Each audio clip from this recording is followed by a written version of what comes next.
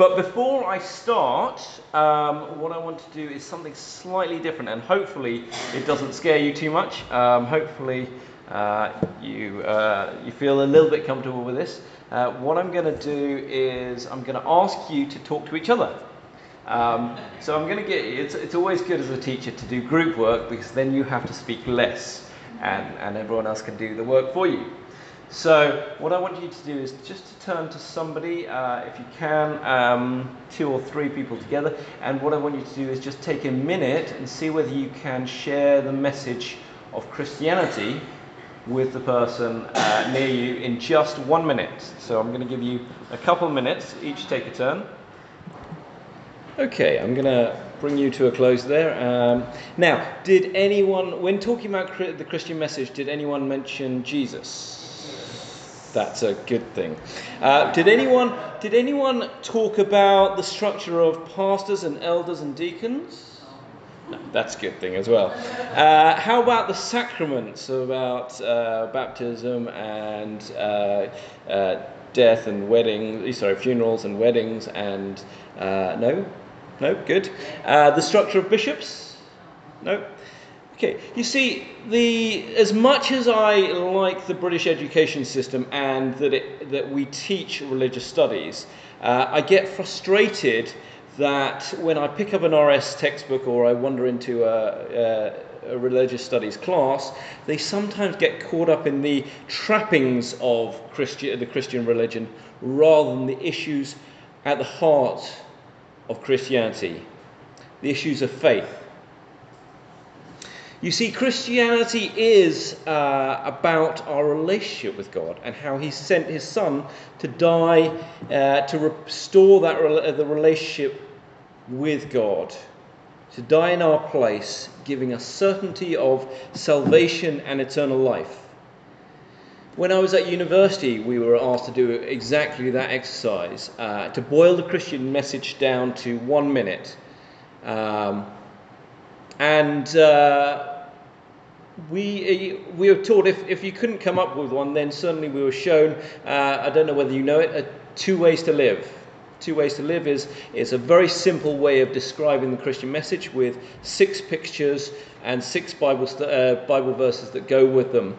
And if you struggle to tell the message of Christianity, then that's something worth looking up. 2 ways to live. Now, why is this so important? Well, I think it is obvious why it's so important, but let's have a look at this passage and figure this out. So, looking at 1 John chapter 2, so the first book of John chapter 2, starting at verse 18. And in my version, there is the title, Warning Concerning Antichrists. So we're going to read verse 27, verse 18 to 27. Children, it is the last hour, and as you have heard that Antichrist is coming, so now many Antichrists have come. Therefore we know that it is the last hour. They went out from us, but they were not of us. For if they had been of us, they would have continued with us. But they went out, that it might become plain that they all are not of us. But you have been anointed by the Holy One, and you have all knowledge. I write to you not because you do not know this truth, but because you know it, and because no lie is of the truth. Who is the liar but he who denies that Jesus is the Christ? That is the Antichrist, who denies the Father and the Son. No one who denies the Son has the Father. Whoever confesses the Son has the Father also. Let what you heard from the beginning abide in you. If what you heard from the beginning abides in you, then you too will abide in the Son and the Father. And this is the promise He has made to us, eternal life. I write these things to you about those who are trying to deceive you. But the anointing that you receive from Him abides in you, and you have no need that anyone should teach you. But as His anointing teaches you about everything, and is true, and is no lie, just as it is taught to you, abide in Him. Let me pray as we go on. Father, we thank you for giving us your word. We thank you that you are still guiding us, that you have provided your Spirit to guide us. But your word is clear in your message, this simple message of what you have done for us. And that we have eternal life, sure and safe, because of the great sacrifice that your Son Jesus has given us. Lord, we pray that we can listen as you speak through your word today. In Jesus' name, amen. So, what I need you to do is keep those passage open just to check that what I'm saying is true, because that is exactly what we're talking about today, is to make sure that nobody leads you astray. So if you look down at verse 27, it says that we have received the anointing and that we have no need for anyone to teach us. That this anointing teaches about everything. Well, that's my job done. I can go home now because you know everything. And the passage says that you know already. Does that mean that we can go home? Well, if that were the case, then John would have finished at chapter 2. And certainly not feel the need to write another letter as well, second letter as well.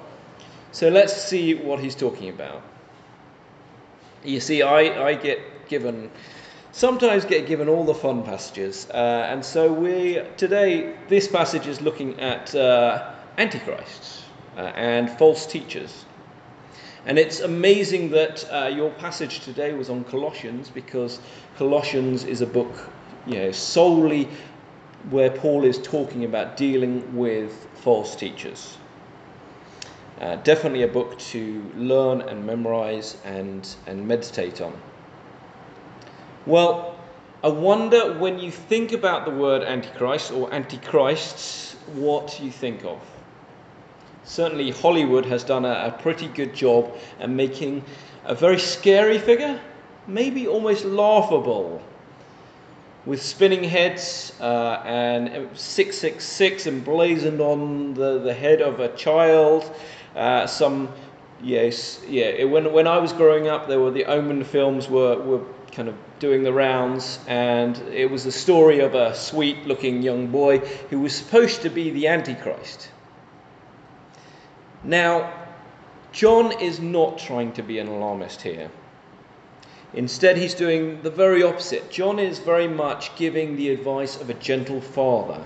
You can notice at the beginning of this chapter, chapter 2, he starts the chapter with, "My little children." And then in verse 18 repeats, "Children." Not in any patronizing way, but as a person who cares for them and is deeply cares for them and is warning them of the dangers to come. Now, if one Sunday I got up in IBCBI and started ranting about get out of Johor because the Singaporean army is mobilizing and is coming into Johor to take over Johor, then you probably might think that I was being a bit alarmist. That you probably wouldn't believe me, but you might be thinking I was overstating things, and the Singaporeans would probably not want to do that. Instead, let me put it this way. Every year when I talk to my students, certainly at the start of the year, but usually at the start of each term, I give them a little pep talk. I warn them of the things to come, especially those who are in the exam years. I say, this term will go quite slowly, it will be a hard slog, and then next term, all of a sudden the syllabus finishes and things go very quick. So you need to make sure that you're working hard this term. So I'm warning them of the things to come, that it's going to be difficult. Sometimes at the start of a topic I will say, this is quite a boring topic, but we need it as a fundamental foundation of what we're going to build on. Or this topic might seem a little bit easy, but you've got to watch out for these little bits. You see, it would be a poor form for me as a teacher not to warn them of these things. And it's good for them to be prepared. Now, this is what John is doing. He is warning them of these people. And isn't it right that in testing times, the testing times that Jesus warned about, of suffering for his followers, that he warns about false prophets and false Christs? So, what's this about the last hour? Well, Jesus does talk about the end times, and Paul talks about the last days, and the reference is in context of the time between Jesus' death and resurrection, and the second coming and judgment.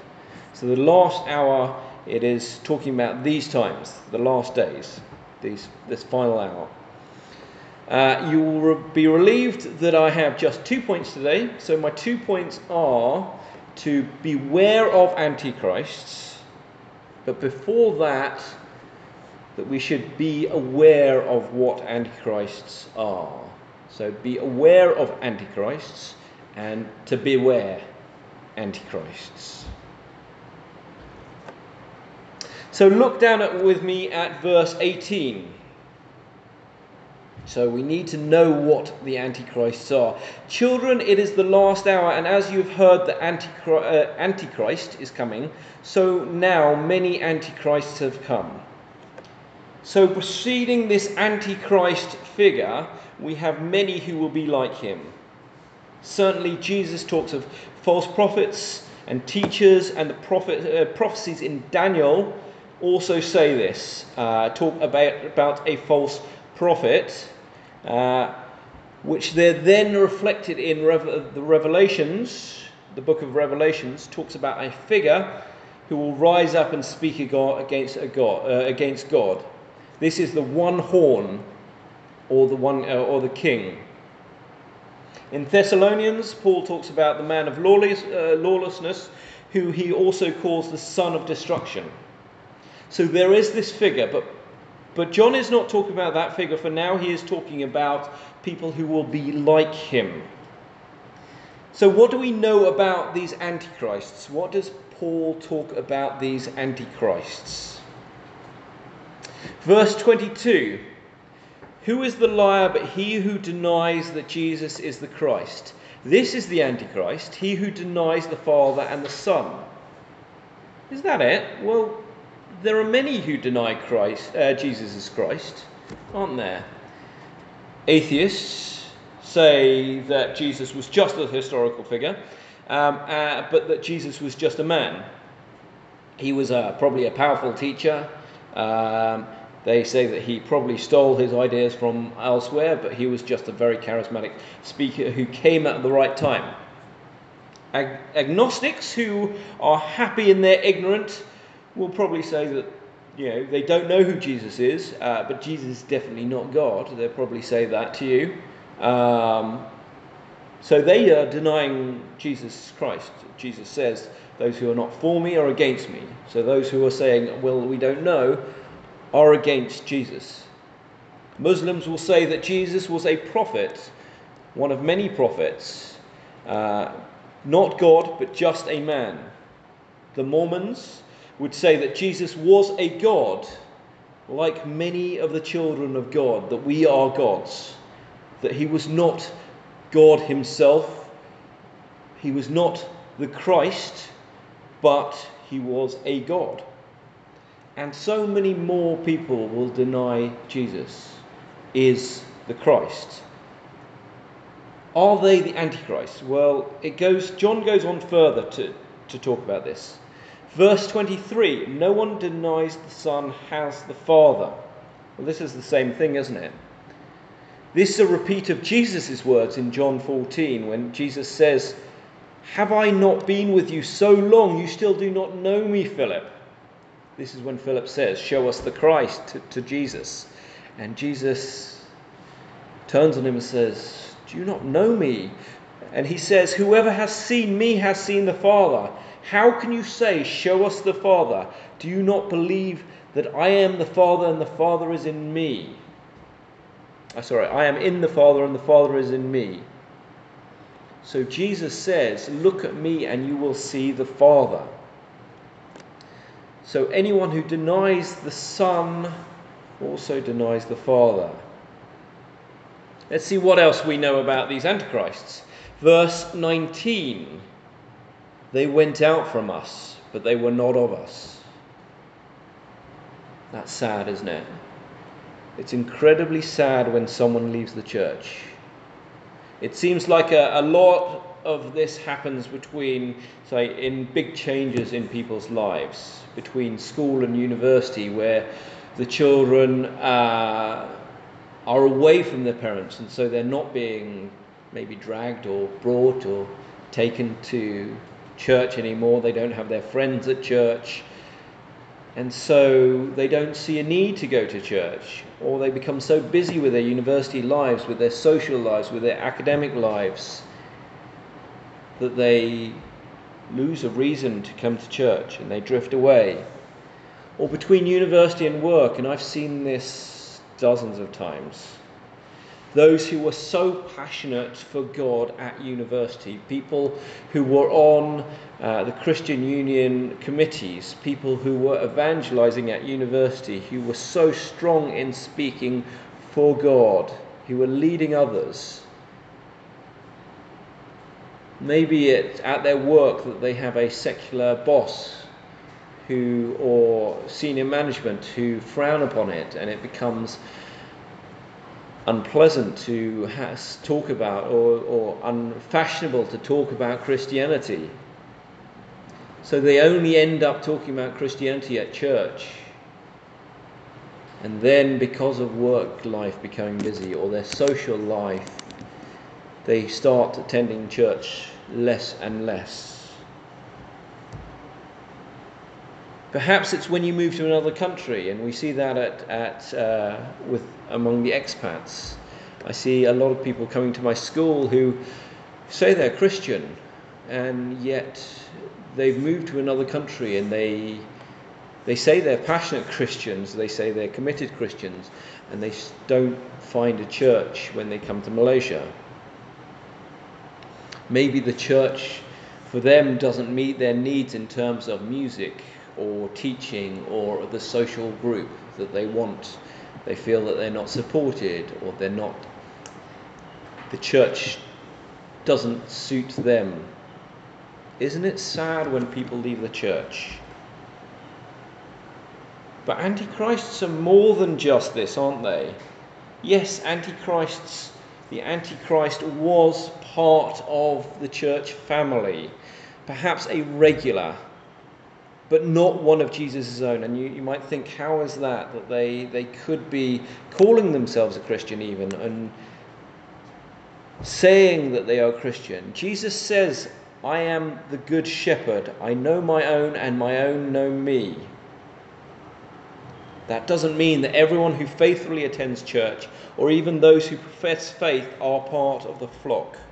If one of Jesus' own disciples could betray him, one of the 12 who spent 3 years living with Jesus and working for Jesus and with Jesus, then all the more can one of our own from the church. But for antichrists, again, it's more than that. It's not just that they were part of the church, nor that they deny that Jesus is God, but they are actively trying to lead people away. Verse 26, I write these things to you about those who are trying to deceive you. You see, for those who know God, we are promised salvation and eternity with God. Verse 17 says that whoever does the will of God abides forever. So, my second and shorter point is, how can we beware antichrists?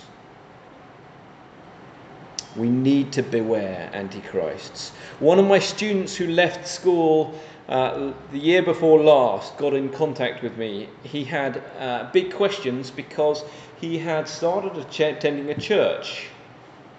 And this church, he seemed to realise that there was something a bit strange about this church. And he realised that it was a cult. one of the main things, like I mentioned before about Mormons, also known as the Church of the Latter-day Saints, is that they deny Jesus is the Christ. That's that's what some cults do.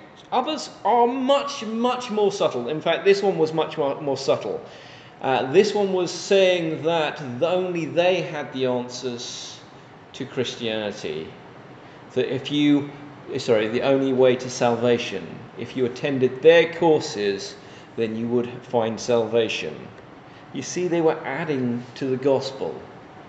And that is why it was so important to us in university to be able to explain the gospel in a minute, because it's that simple.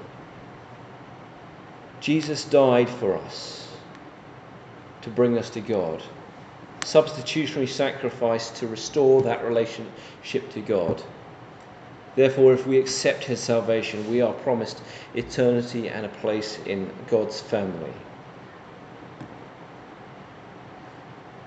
Paul is so careful in Colossians to make Christians aware that anyone who adds to the gospel is wrong, is a false teacher. He repeats the warnings in Timothy, and in Galatians goes as far as to say, but even if we or an angel from heaven should preach a gospel other than the one who we preach to you, let them be under God's curse. What a powerful thing to say. If we or even an angel were to speak any other gospel, let them be under God's curse. And here's the truth in verse 24. Let what you heard from the beginning abide in you. What you heard from the beginning abides in you, then you too will abide in the Son and in the Father. And this is the promise that he made to us, eternal life. Why would you give up that promise? Why would you risk that promise for less than what he offered? Or for more than what he offered? Why would you have to do anything more than just trust in his amazing sacrifice? You see, when we need to return to the simplicity of the message, that is what we need to do to make sure that we are guarding ourselves from these antichrists. What is it that you've learned from the beginning? Well, you would do a lot worse than just remembering John 3:16 to 18, wouldn't you? You see these people holding up banners, I'm not sure what that does to the people who are not Christians, but straight away in my mind I'm kind of reciting the passage. So hopefully I'm hoping that they hold up the banner John 3:16 as an encouragement to Christians, because I don't think non-Christians would know. Most non-Christians wouldn't know what John 3:16 is. Maybe those who have been brought up in churches. For God so loved the world that he gave his one and only Son, that whoever believes in him shall not perish, but have eternal life. For God did not send his Son into the world to condemn the world, but to save the world through him. Whoever believes in him is not condemned. This is the simple heart of the gospel. If you're not Christian here today, then I really urge you to talk to a Christian about their faith and how it is that we have the assurance of salvation. To be saved, you need nothing more. That doesn't mean that you shouldn't keep meeting each other and encouraging each other and listening to good teachings and the outworkings of that salvation. It is good to have good fellowship and good teaching, to stay true to this simple message. The passage ends with abide in him. That's not a word that we use much nowadays. The word abide. It can be translated as remain in him, but I think abide has a much deeper meaning, a much more relational connotation. Abide. There is a feeling of peace in that, just abiding, resting in Him, resting in God. It is very much the relational aspect that a child is to their parent. Abide in Him means having a daily relationship with God. So, to summarise, how do we beware antichrists? Keep returning and know the truth of the gospel and abide in Him. Verse 20, trust in the anointing of the Holy One. That is the mark of the Spirit in conversion. The Spirit that now indwells you and reveals all knowledge to you. So abide in Him. What does this mean practically? Keep praying. Keep reading your Bible. Keep meeting one another to encourage one another. Keep listening to good teaching, to listening to God's Word.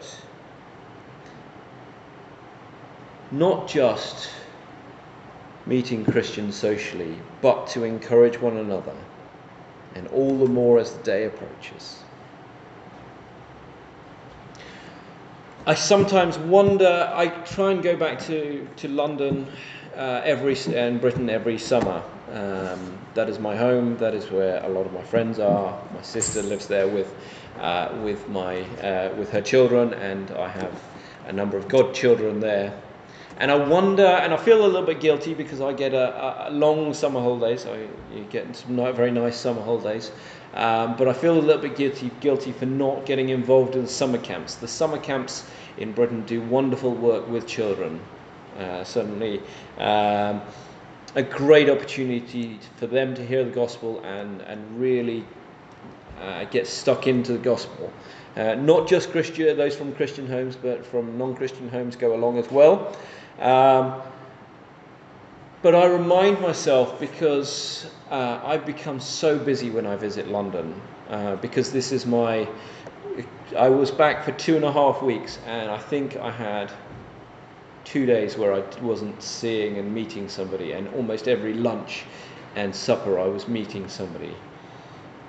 And it was a joy to be meeting them and encouraging them and talking to them about God and my work out here, but also hearing about their work.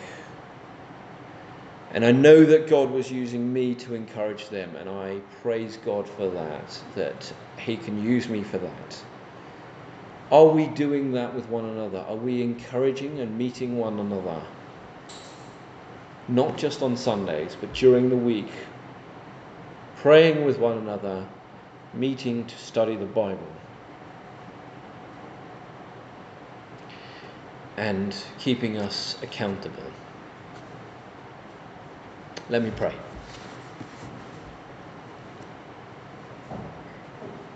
Father, help us to abide in You, to live in Your presence, to enjoy Your presence, to hear Your word, and to talk to You in prayer.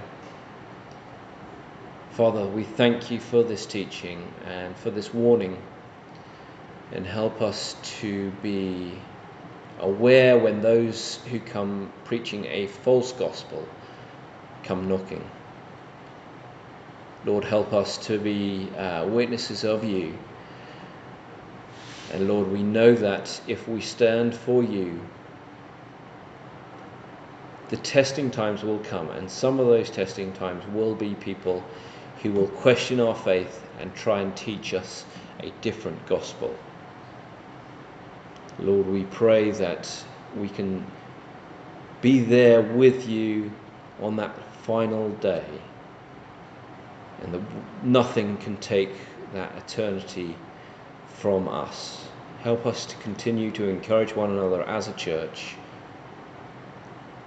and glory in the great salvation that You have given us. In Jesus' name, amen.